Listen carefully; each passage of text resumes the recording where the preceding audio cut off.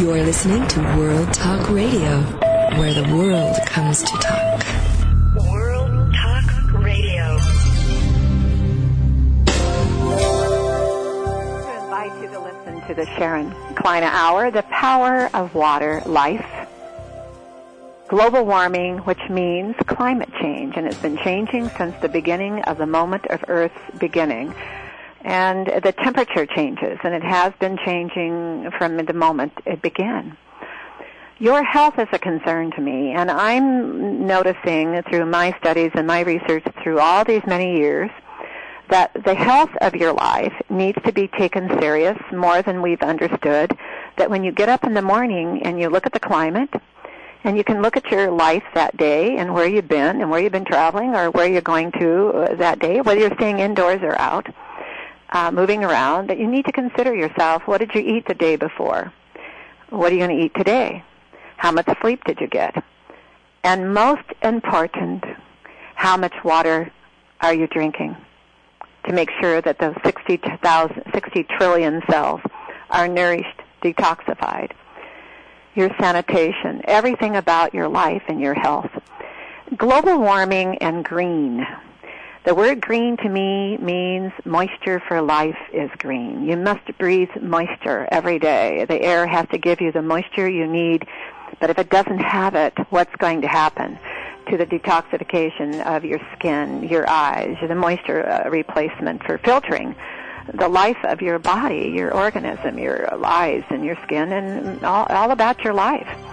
Remember, there's no two fingerprints alike, no two eyes alike, no two skins on the complexion. So there's obviously something there connected to moisture in the air that we're not getting enough of.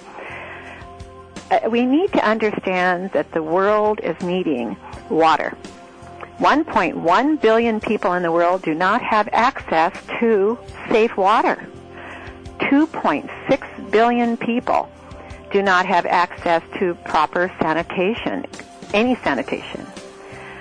We have 1.8 million children die every year because as a result of water and sanitation not enough.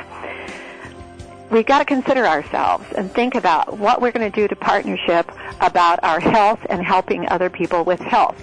You can participate with the environmental conditions, of the energy, the pollution, but you think about what you can do for your health and what is best for you. And if you're healthy and you take that serious and you learn all the proactiveness that you can learn about how to take better care of yourself, that will become pay it forward for other people to think that way too. Today we have a very exciting guest. I have been very excited and very honored to have Dr. Jens on here with us, Dr. Scott Jens, who's an optometrist with a very exciting background. And I'm going to let him tell you with a concern of our children, our infants and children of the world. And without those children, what would we all do? We couldn't think about the future. We're going to listen to our sponsor, Nature's Tears Eye Mist for dry eyes, to moisturize, and then when we're back, we'll be listening and getting to know Dr. Jens.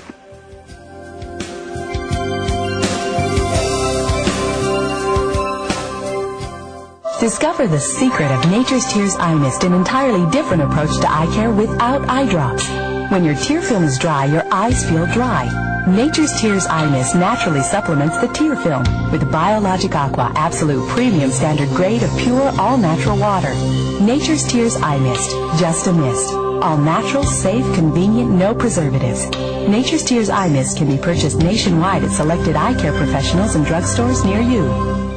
To reach a show host or guest during the live show, dial toll-free in North America 866-613-1612. Or if outside the USA and Canada, dial 001-858-268-3068.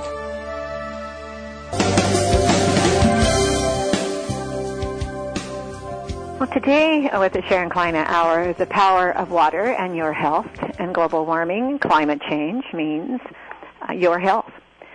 We have Dr. Scott Jens with us today. Are you with us, Dr. Jens? Yes, I am. Hello. How are you? Well, I am fine, and thank you. I was so excited to have you on today because in my studies all these years, I've been very concerned about the health education for the eyes for children. And it was amazing how many families go home from the hospital and don't really have enough, or maybe they have something, but they're not noticing it. And today the show can really give them a tremendous education. Wanted to ask you a little bit about, I do this, what is your background and how did you get where you're at today? When did you decide that you wanted to be involved in the life as a vision of the world? Well, when I was a young child growing up in Wisconsin, I was introduced to eye care services because, as many eye doctors will tell you, they had eye problems growing up. Mm-hmm. And so after having successful treatment for various eye issues with my neighborhood optometrist, mm-hmm. I decided to go to the University of Wisconsin and then on to the Illinois College of Optometry in Chicago to get my Doctor of Optometry degree, and I've been in private practice in Wisconsin since for about 17 years. Mm-hmm. You know, you might mention to our listeners the optometrist profession was the first eye vision profession there ever was. Yes, I mean, the practice of medicine includes an eye specialty as well, ophthalmology, and optometry was one of those professions that hundreds of years ago evolved out of the grinding of lenses in jewelers' locations and was worldwide. And optometry in the United States in particular in the last 100 years has been a very health-oriented profession, mm-hmm. providing the known vision care services of prescribing corrective lenses and doing vision training, but also evolved into managing eye conditions such as glaucoma and eye infections and minor surgical procedures of the front of the eye, mm-hmm. and much dear to your heart, managing the extremely serious problems with dry eye condition in the United States, mm-hmm. With a variety of therapies, and then working in concert with eye surgeons to make sure that the public gets, really beginning of life to end of life eye care services that protect their sight. One of the most valued gifts that anybody can have. Oh my, I had studied years ago, Doctor, that the first medical word, professional practice was the eyes. Did you know that? I didn't know that. Yeah, when way back in time, you could have the broken leg, you could have the skin leprosy, you could have all these things, but way back when the first person said, I can't see, what can you do? What can I do? I can't see. People wanted to help. Mm. And the eyes, if you can't see, that is exactly no different. That when you can't see, it's very challenging to live your life normal. Yeah, the health and welfare of our country is predicated, certainly in the next 30 years, of making sure that we take care of vision problems before they result in blindness. Exactly, and that's why I was brought in with my research years ago, Doctor. The ophthalmology group in Maryland had said, did you know there was going to be a blindness in a generation in the future that could be out of control? We need to be thinking about supplements and concerns of the dry eye, and that was my field, so I dove in. Wanted to ask you today, this is a favorite subject, our babies born. Now, I was looking at some of the literature, and I knew some of it, that between the ages of birth, you're having children born with 1 out of every 20 children have a problem to the eye. And if I read this wrong, you try to help us.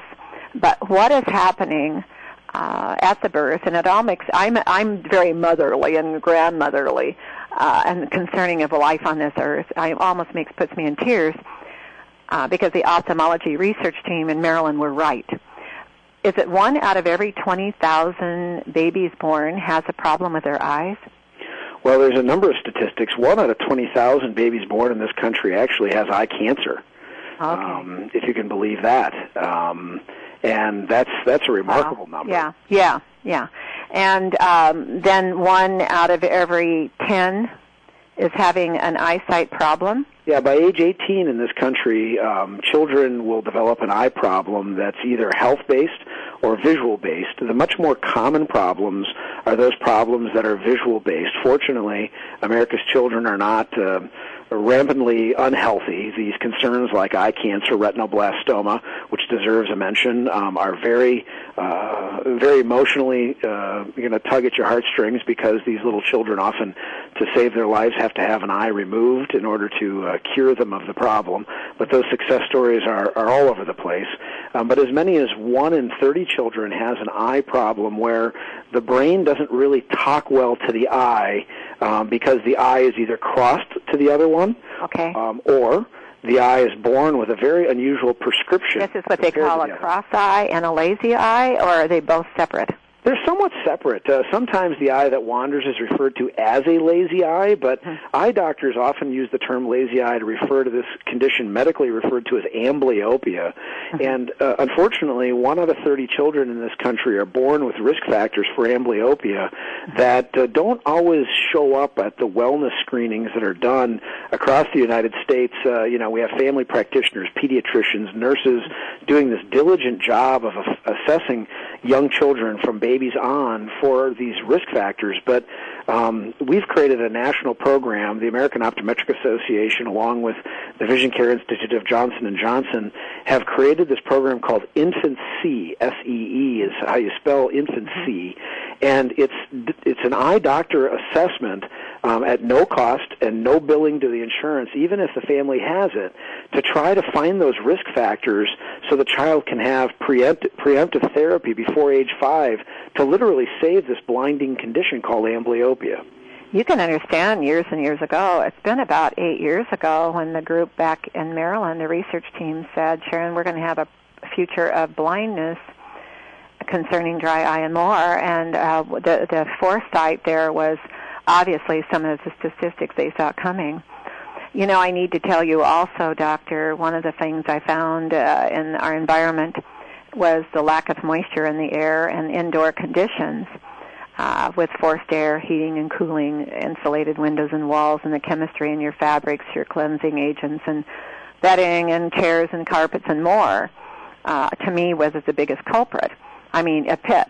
And then when you walk outside, now we're learning that the temperature is changing and it's getting warmer, which means there's not enough moisture consistent, which we have to feed on that moisture we don't see outside the body. And the baby's being born in a delivery room with just what I told you, forced air, heating and cooling, insulated windows and walls, and more, and then they begin their life ongoing. Now, let's really give our audience an enormous education of what we need to learn, and then we're going to teach them what they need to do when they're a woman, when she's pregnant, some of the things she should be eating and drinking, and then when the baby is born at that second, what the family should be thinking about it from day one about the eyes. Well, you're certainly right that development of visual capabilities starts with the mother carrying the child, and mother needs to be have good, excellent nutrition. There are plenty of evidences that the overuse of alcohol and certainly the use of drugs can impact vision for a lifetime. We strongly encourage mothers who are smokers during their pregnancy to keep in mind that their baby's eyes are one of the key organs that can be abnormally developed based upon poor nutrition and smoking in pregnancy. And we strongly encourage these mothers to even if it's for a short while during their pregnancy, stop those things. But after a child's born, those things have equal effect on a visual development. Vision is poorly developed in children who do not have good nutrition from early ages on. There's plenty of information that shows that you need good nourishment from mother's milk, and you need all those proper characteristics of good air quality and a clean environment for a baby's eyes to develop normally. So I'm supportive of your position in that. And then it's real important that parents understand that in the first 3 to 9 months of life, vision does not develop automatically, that they can be involved in their infant's visual development by encouraging the child to be put in positions with their toys and with the objects in their crib that are in the near range. Babies only see to about a foot away in the first 3 months of life. Hey, I'll interrupt once in a while for that one, something, and I hope you give me that chance. Sure. Now, there's something. When the baby is born, and let's say the baby goes home, and you begin to do things with the baby, whether you're looking at them and laughing with them, smiling with them, you try to make sure they see you, that you're looking at you, and what you're doing with clapping your hands or whatever you're doing. And then when you lay them down or wherever they're at, they should be looking how? How should they be looking? They should be no more than 1 foot away from the objects in their world for them to be visually stimulated. Okay. Yep. Now, if they're not 1 foot, the curiosity I have, are they kind of looking at you almost a blur, or are they just not noticing? No, you're quite a blur in the first 3 months of life, but from 3 to 6 months of life, the brain starts to connect to the vision, becomes incredibly stimulated, and that stimulation results in a clarity. It's sort of like the old televisions that needed to be warmed up and then sort of tuned in. And I'm just old enough to remember those days where that television would be sort of a hazy color at first. That's the first 3 months of a child's life. They're seeing outlines of a parent's face. So the first 3 months. They're kind of looking at things kind of like a bliss. In other words, it's trying to get a focus. I'm trying to see what this is. That's right. But by 8 to 12 weeks of age, they see depth perception. You just said something. I've had Dr. Marguerite McDonald on. Oh, yeah. Very knowledgeable ophthalmologist. Yeah, Marguerite's a friend. And Marguerite's background is very extraordinary in refractive eye surgery and more. And she said that your eyes can affect your brain. And, I'm glad she did that, because I've said, too, forever in my studies that the eyes can affect your brain, because when the eyelid is open, doctor, that eye is not covered by nothing. That's right. It's like if I took your chest and I said, let's take a little breather here and let's cut it open a little bit and let's make a door, and you're walking around and you're going to close your door later, called a blink. But what if there's no moisture in the air to keep that heart moving and all that? In other words, the eyes are the vision, the mirror of your life and to your brain. Oh, yes. Yeah, the brain, people don't realize that the brain's most distant extension reaches into the back of the eye and plugs in. It's called the optic nerve. And the eye is actually, before birth, developed primarily, the eye structure is the extension of brain tissue. And in their mother's womb, where all that water is surrounding them, right, to give them that insulation and give them the water of life, life and water. And then once you leave and you hit that air called life outside of that spot, you're entering in an unknown. You don't know how much the vacuum will be at the moment. In other words, you're sucking, the moisture is leaving you, and that's why no two fingerprints, no two eyes alike, and no skins on the complexion alike. That is something, doctor, that a lot of people should. I'm very blunt. I'm not as smart as people would think. I'm more common sense about education to life, and I wouldn't care if I was speaking to the most genius world.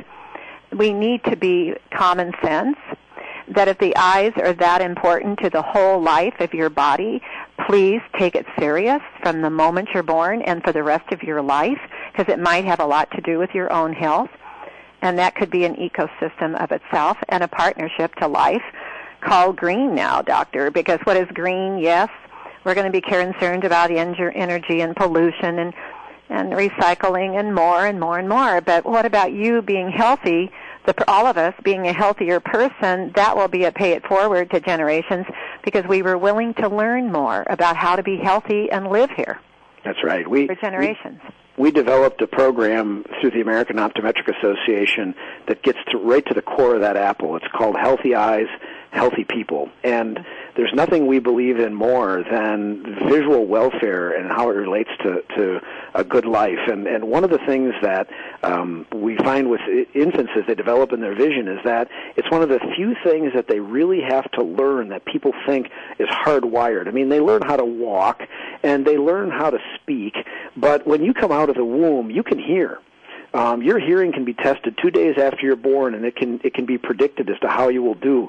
But people see these beautiful eyes born in an infant. They're 75% of an adult size. They're quite large, but they have really no good vision to the brain, and they require nurturing, and they require good care. They require testing occasionally by an optometrist or ophthalmologist, in addition to the basic screenings. So if something isn't just right, that can cause this 1 in 30 amblyopia, that is essentially blindness, that it is then taken care of by the optometrist or ophthalmologist before it's permanent, because it impacts the adult quality of life and even your life as a senior if you don't have good vision that comes from your childhood. We're going to take a moment with our sponsor, and then when we come back, let's think about that subject of when they become, now we've got them coming through an infancy, and we'll think about the toddler and then going on to the aging. We're going to take a moment from with our sponsor, and we'll be right back.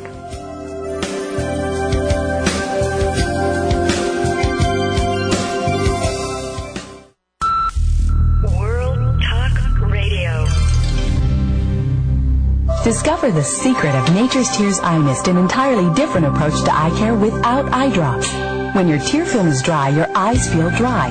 Nature's Tears Eye Mist naturally supplements the tear film with Biologic Aqua Absolute Premium Standard Grade of pure, all-natural water. Nature's Tears Eye Mist, just a mist. All natural, safe, convenient, no preservatives. Nature's Tears Eye Mist can be purchased nationwide at selected eye care professionals and drugstores near you. To reach a show host or guest during the live show, dial toll-free in North America 866-613-1612. Or if outside the USA and Canada, dial 001-858-268-3068. We're talking to Dr. Jens today, and the excitement of this conversation with him and education that is so serious for all of us. We all have eyes, and without the eyes, you have a very difficult time for your health, number one.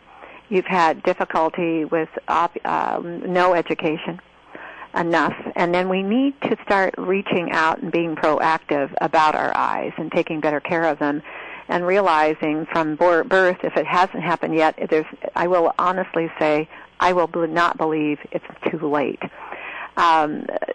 1 out of every 20 infants could be born with a problem with their eyes.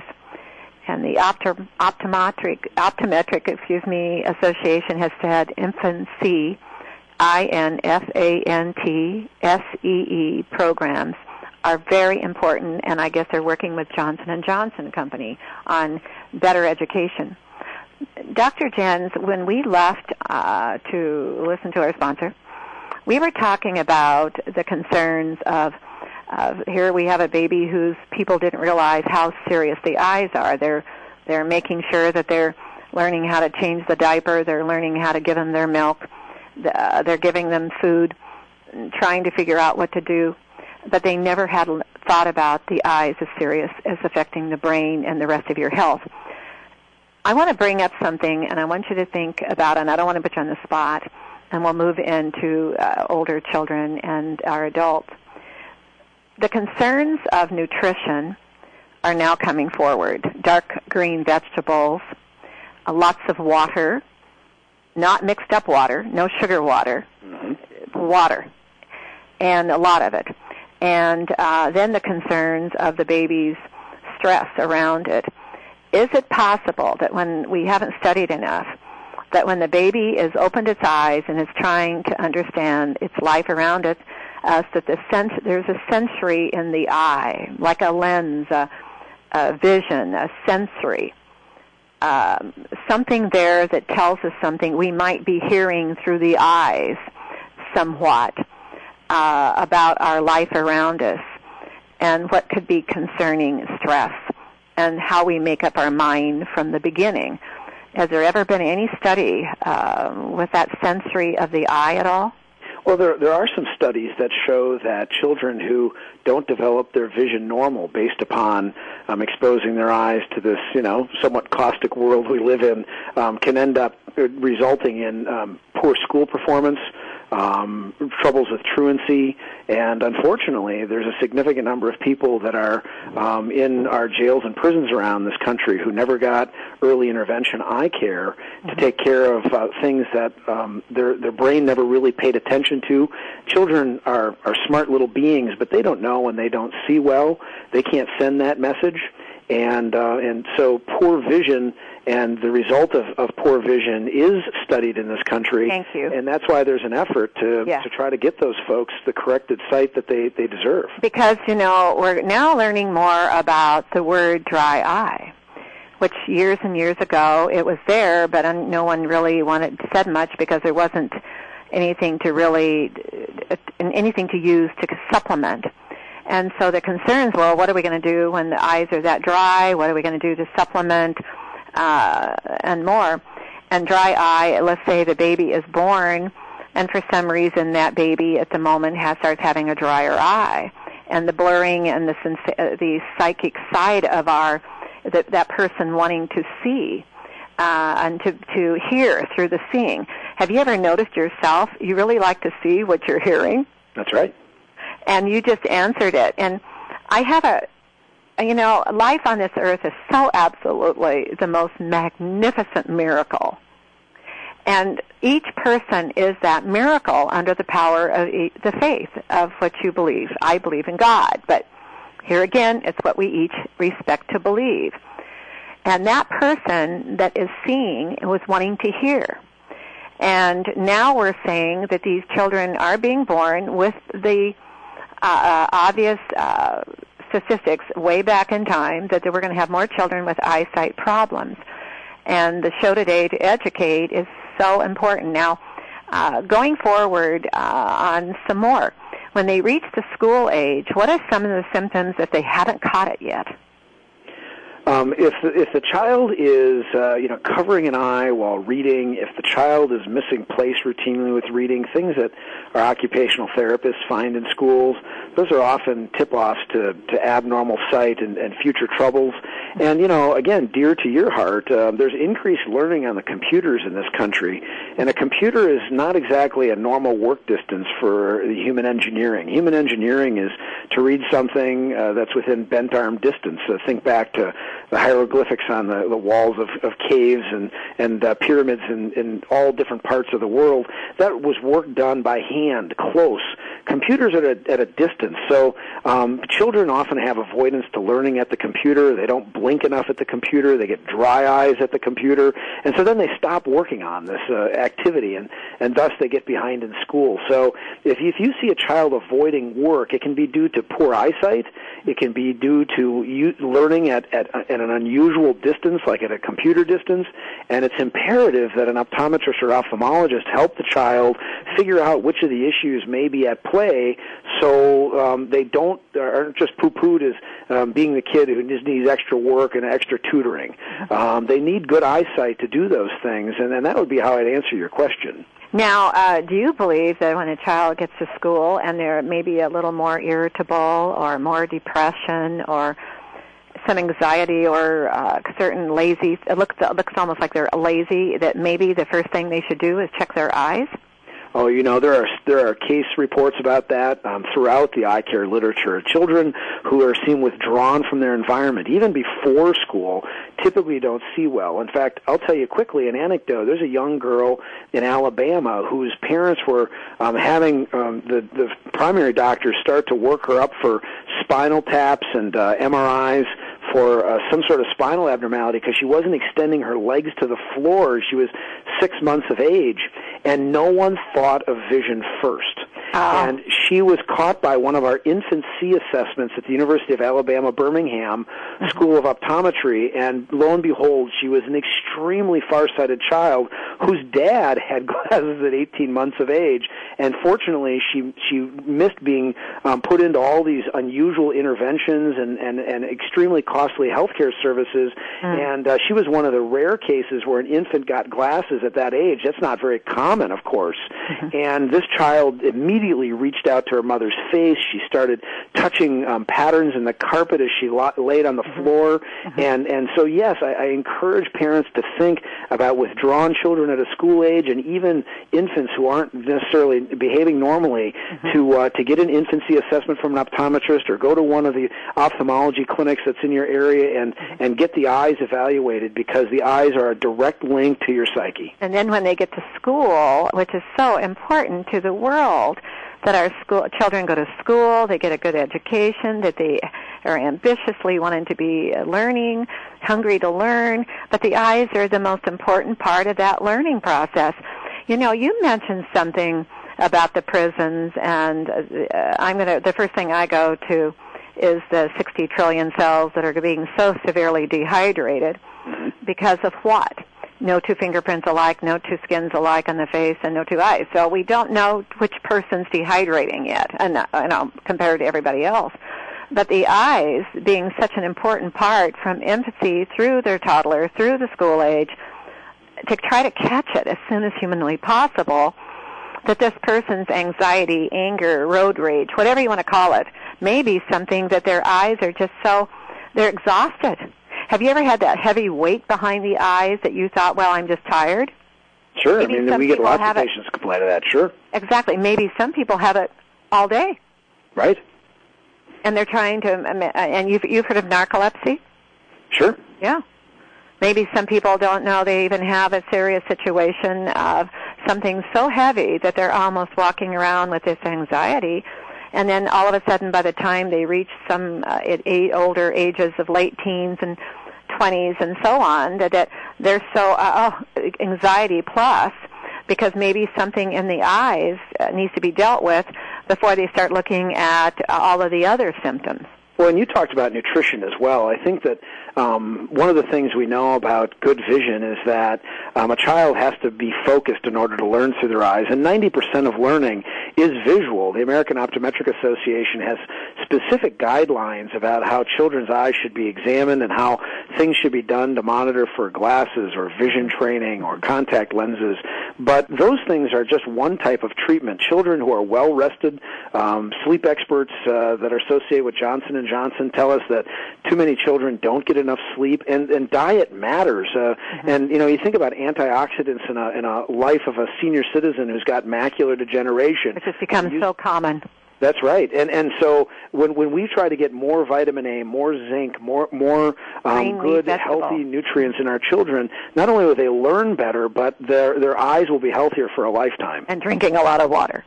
Sure thing. Now that's dear to my heart. I'm boring. I keep saying drink water. Everybody gets bored.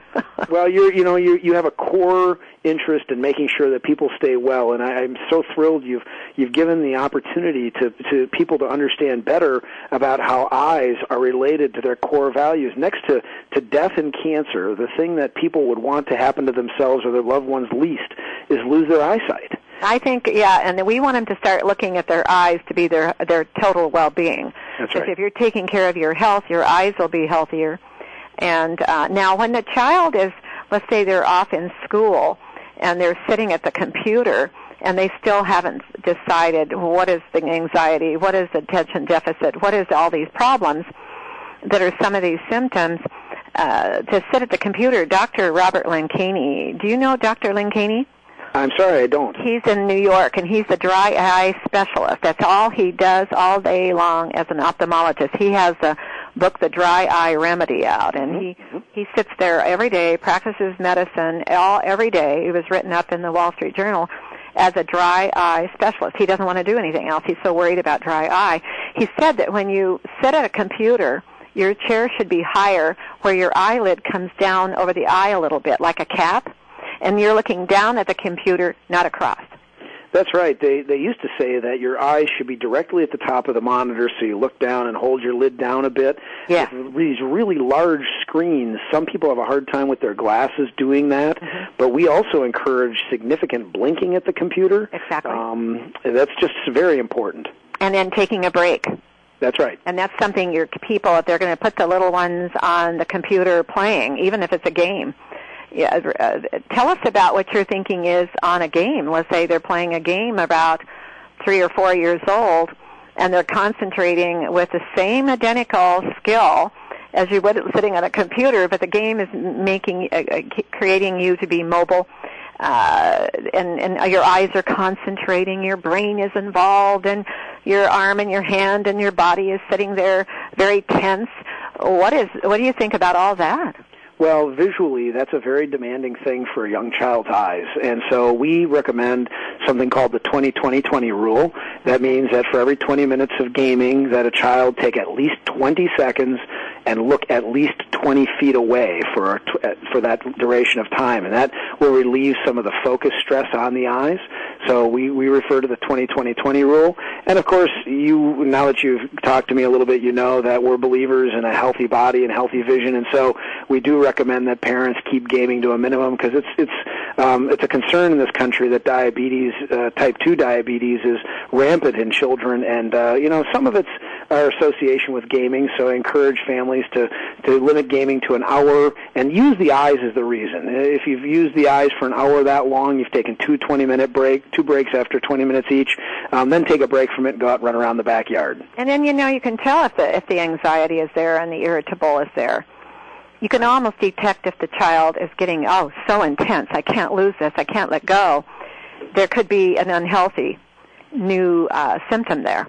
Sure. There's something going on that's not healthy, and then maybe the eyes are so exhausted, affecting the brain, that the anxiety comes on and they need to take that moment of space, time out. Yeah, isn't it interesting? We talk about how in the first 3 to 6 months of life, how important it is that a parent stimulates their child's vision to see well, and that they make sure the eye isn't sort of wandering in a way they might not see it, or that their vision's right with our program like Infancy. And then, on the other hand, when they get to be 3 or 4 or 6 or 10, how we want them to sort of minimize that overstimulus, because there's so many things that can be repercussions of it. And so I just think it's imperative that people keep in mind that their eyesight is a real connection to the child's wellness, and I hope I've described that stimulation that they do for their infants well enough, because it's critical that they put things within reach of their children, let them see well when they're little, and stimulate it then, but also do something to be somewhat limiting of it and being overstimulating and over-demanding of their vision after they get to the point where they can game at age 3. I will add one more thing, and that is that reading is not bad for eyes. I'd love for children to read. It stimulates their brain and their knowledge base much more than gaming. And again, take the same 20-20-20 rule, though, with long reading. Now, are you saying reading in a book, not on the computer? Yes, ma'am. Thank you. Yeah. You know how people think today, everything's being read on the computer. Yeah, it's much more difficult to read on the computer. It's not the normal distance, Tim. Yeah. Now, but we only have a moment left, and I'd like you to close with the message you'd like to leave with everyone.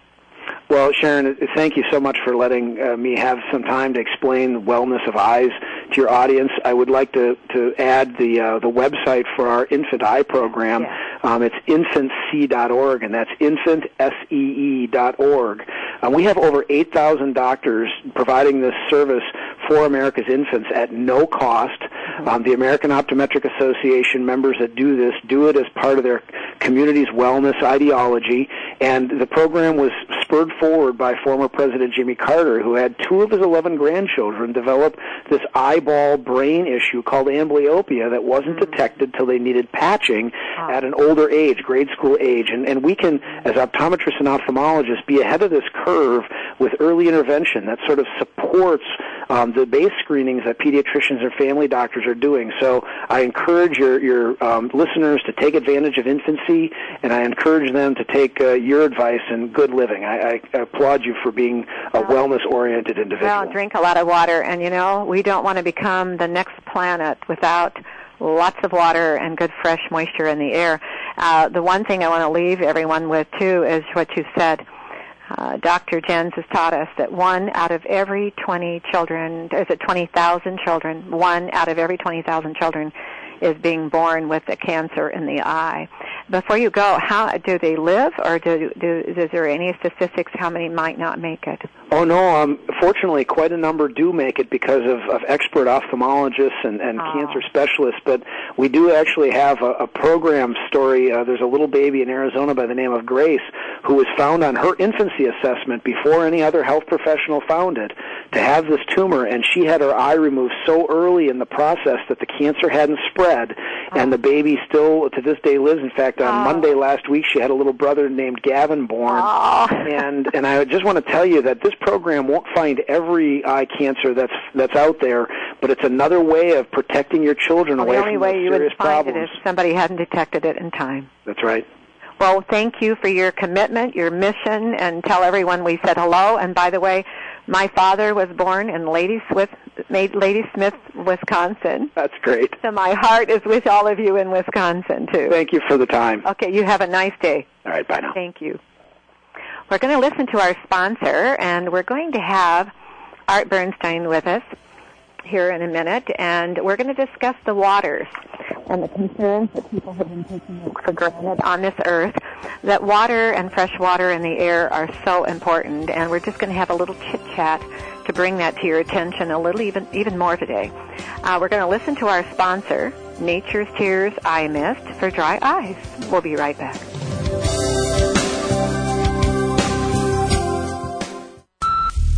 World Talk Radio. Discover the secret of Nature's Tears Eye Mist, an entirely different approach to eye care without eye drops. When your tear film is dry, your eyes feel dry.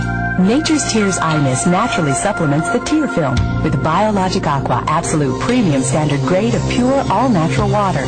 Nature's Tears Eye Mist, just a mist. All natural, safe, convenient, no preservatives. Nature's Tears Eye Mist can be purchased nationwide at selected eye care professionals and drugstores near you. To reach a show host or guest during the live show, dial toll-free in North America 866-613-1612. Or if outside the USA and Canada, dial 001-858-268-3068. Today we've had a very exciting Sharon Klein Hour. The power of water, global warming, climate change, which means the temperature changing, air is getting drier. And remember, with dry air, your eyes are not getting the moisture that is required. They have to have 100% moisture supplement.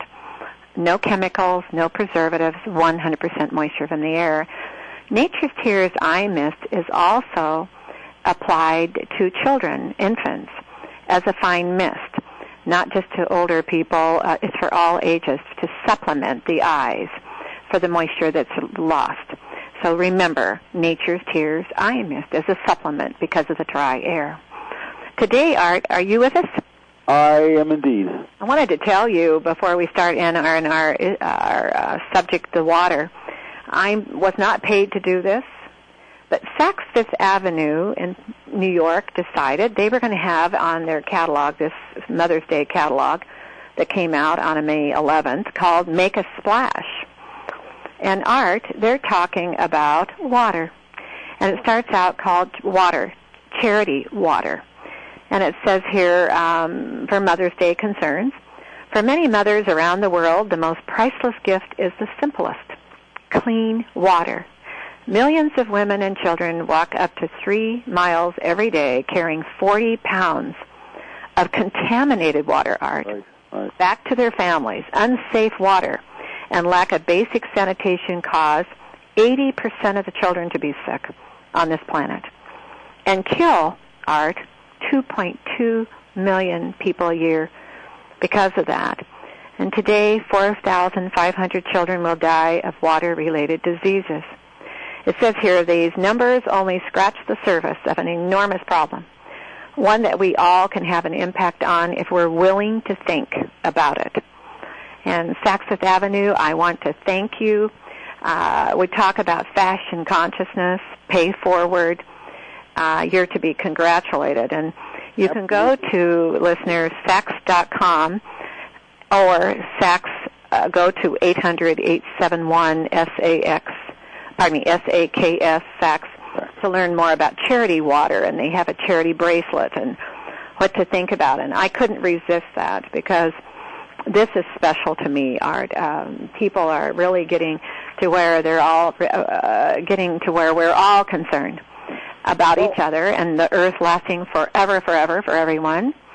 You and I were going to discuss that chit-chat today about water. I was very struck a few weeks ago when you had those Water Aid people on, and they were saying just about the same thing as the Saks ad was. Yes, exactly. In fact, and my thought was, A, how lucky we are in the U.S. to have reliable water. I guess we're in an extreme minority.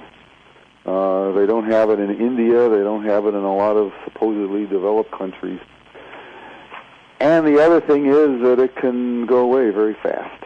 Well, we're finding that out in the United States, that when you have a cause that says you cannot reserve the water, let it flow to the deepest location called the ocean or the sea, right, the lowest.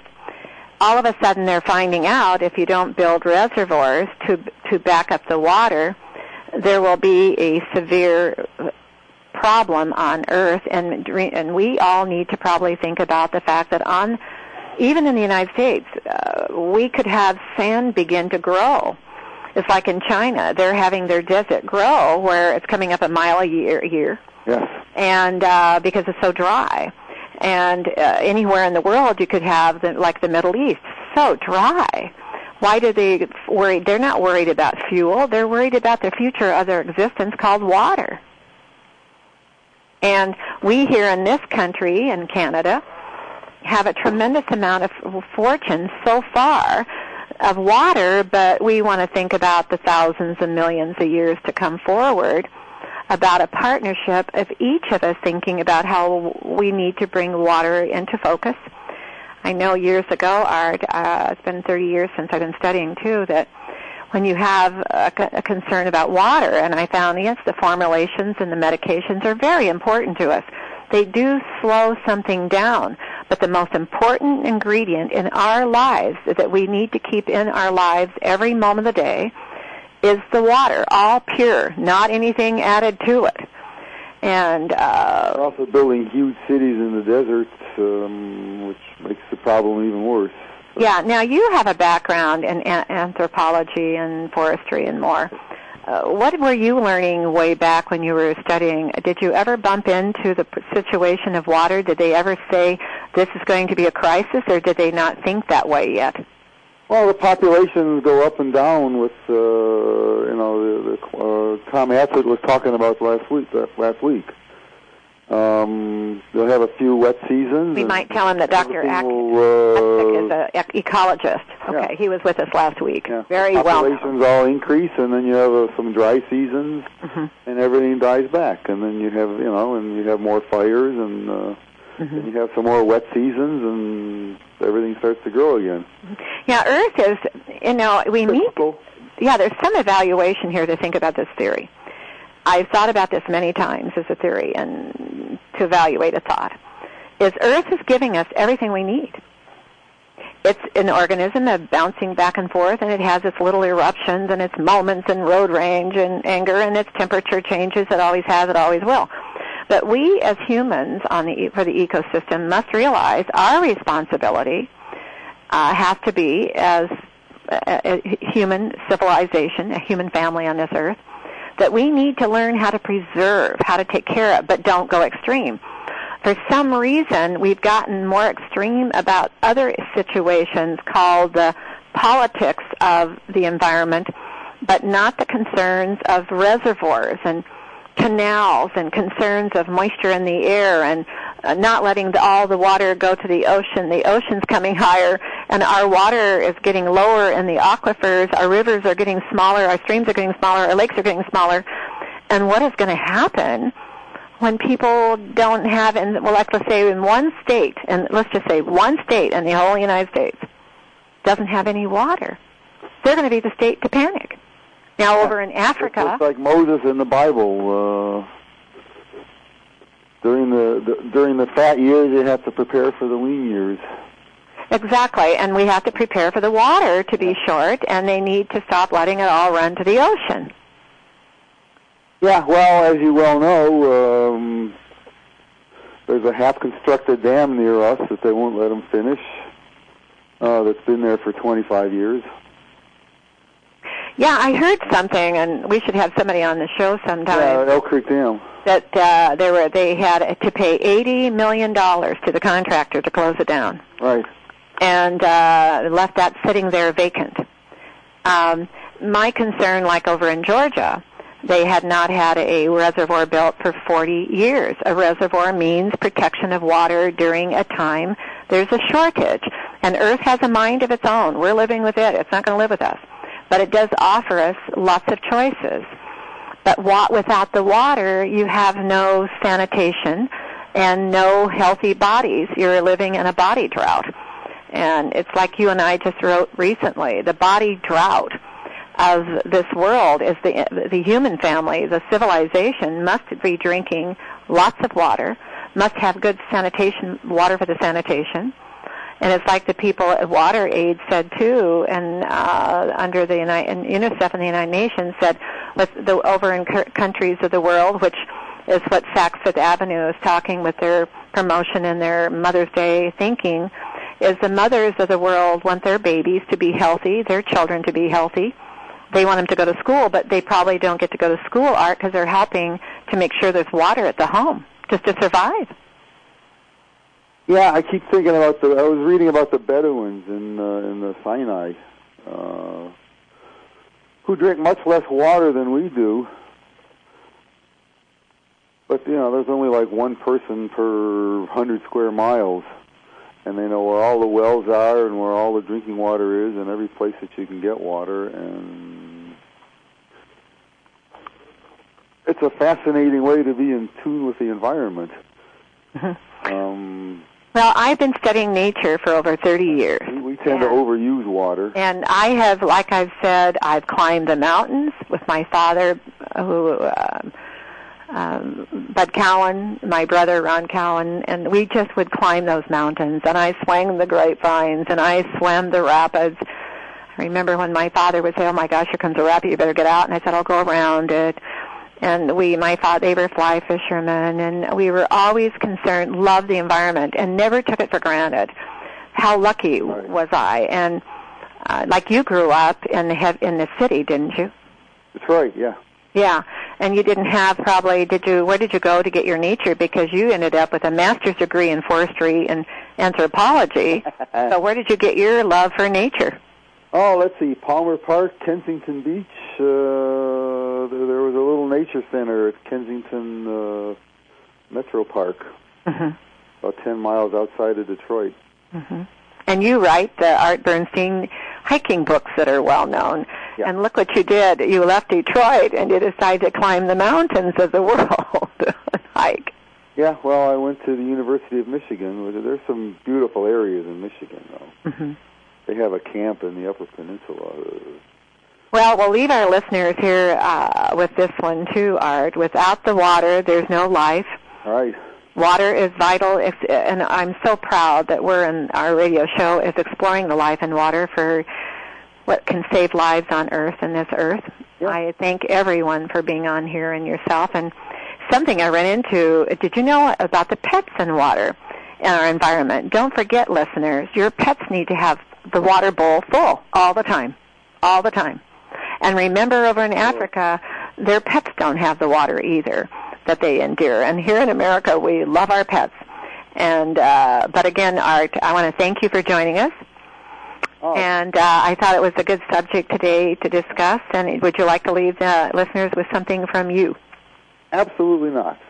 Absolutely not. Okay, you said it all today. Right. Okay, you have a nice day. Okay, bye. Thank you.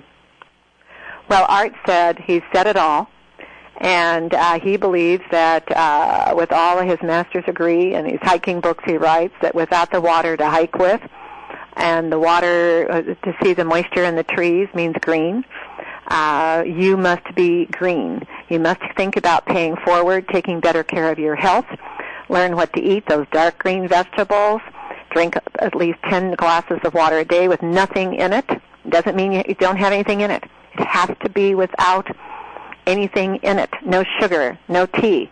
Just plain 10 glasses of water a day within a 24-hour period. I want you to know how important this is, and I want to thank all of our special guests every week. We're up to a year and a half now. Do we have a mission together as a partnership, all of us? You bet your life we do. It's your life. Earth has a secret. Embrace your life every special moment. Earth is whispering. Never say goodbye. Have a nice day.